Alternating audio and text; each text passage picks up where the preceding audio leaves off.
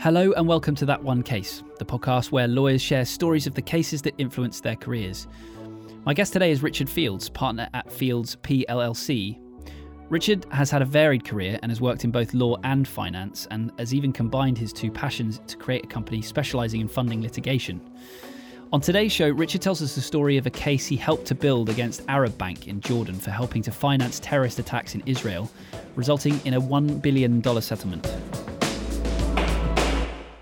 The first half of my career, the first 20 years, I represented big oil, big chemical, big manufacturers.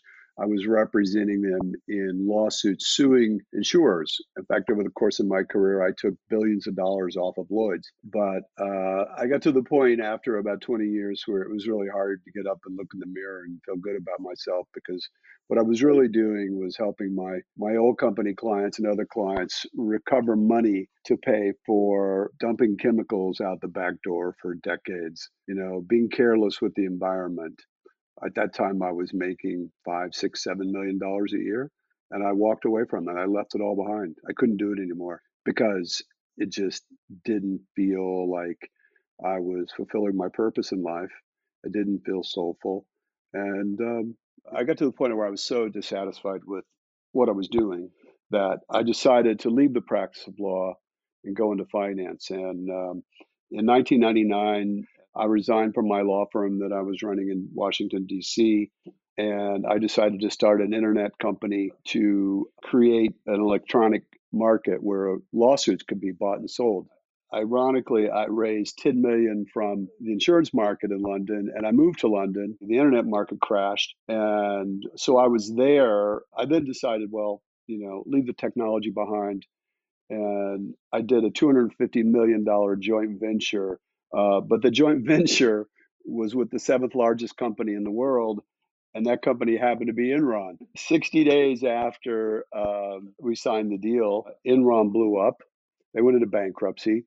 I had done one trade with Equitas in London and made $10 million on that trade. But now the business was dead, so I decided to go back and practice law. And a few days after we closed that joint venture, 9/11 happened.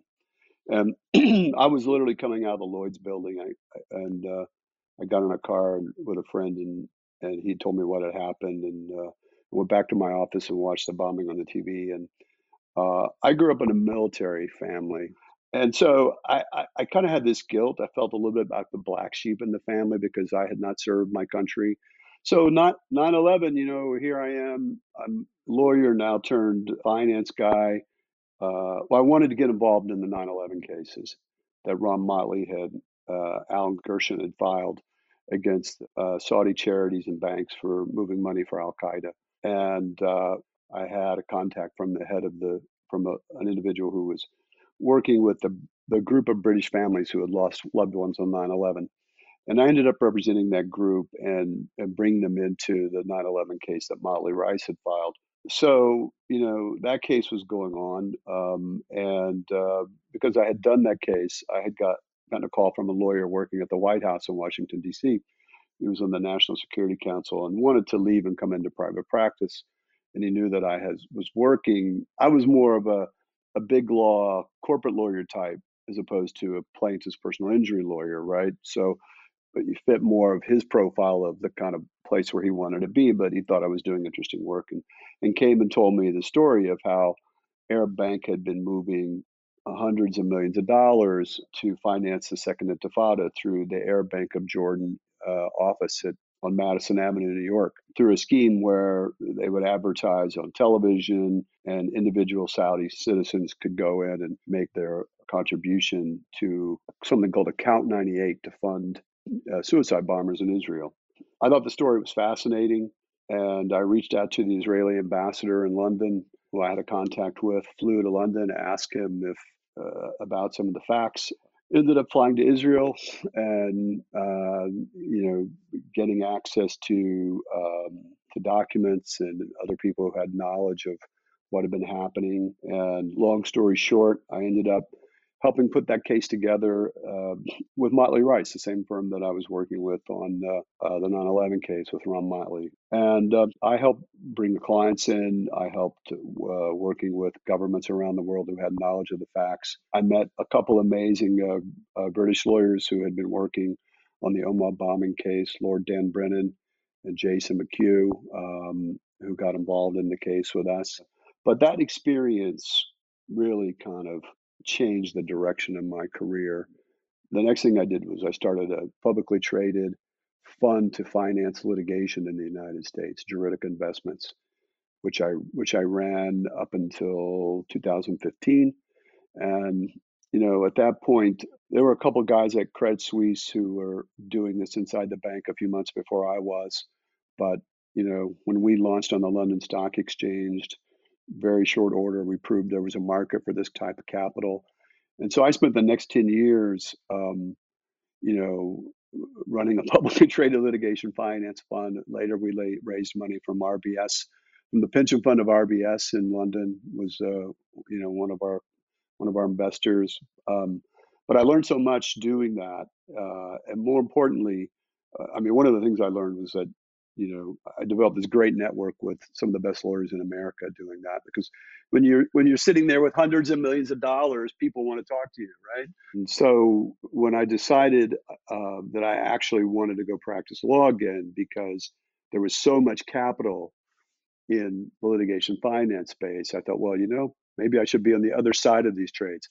I should be accessing this capital. So it led to a vision I had of having a small law firm that punches above its weight by having access to capital markets and picking and choosing the big litigation firms that I want to partner with to do things that I will really enjoy and love. So the first thing that we did when we launched the firm in 2016 was we were retained by the Cherokee Nation, the largest Native American tribe in America, to sue the opioid industry for illegal distribution of opioids. That case is still going on. And we now represent the state of Ohio, the state of Delaware, and almost 40% of the Indian tribes by population in the United States, most of the large ones. And we've expanded that into environmental cases for governments, and we do we do money laundering investigations. We're in the middle of putting together another big terrorist financing case against an American company. I won't name right now because we haven't filed the case. And we love what we do. We've built a virtual law firm partnering with the best litigation firms in the country, the best investigators. We use artificial intelligence as a big piece of our business to run investigations, and we're having the time of our lives. I get a kick when people ask me what I do these days. I like to say I chase bad guys for a living. And, there's part of me that still wishes that I had been a police officer or a soldier, but I feel like now I kind of get the best of both worlds, I get to go try to fix things and bring some justice and equity to the world, and use a whole different skill set. And at least so far, nobody's shooting at me. So maybe it's not a bad place to be. I'm always fascinated to hear about the journeys people take to find their careers and their place in the world. And it's great to know that Richard is doing the type of work that he believes in and finds truly fulfilling. My thanks to Richard for sharing his story with us today. If you want to find out more about him and his firm, you can find all the links in the show notes over at thatonecase.com. If you enjoyed today's episode, I really would appreciate it if you shared it with someone that would also find it interesting. All the details on how to listen and subscribe can be found at thatonecase.com.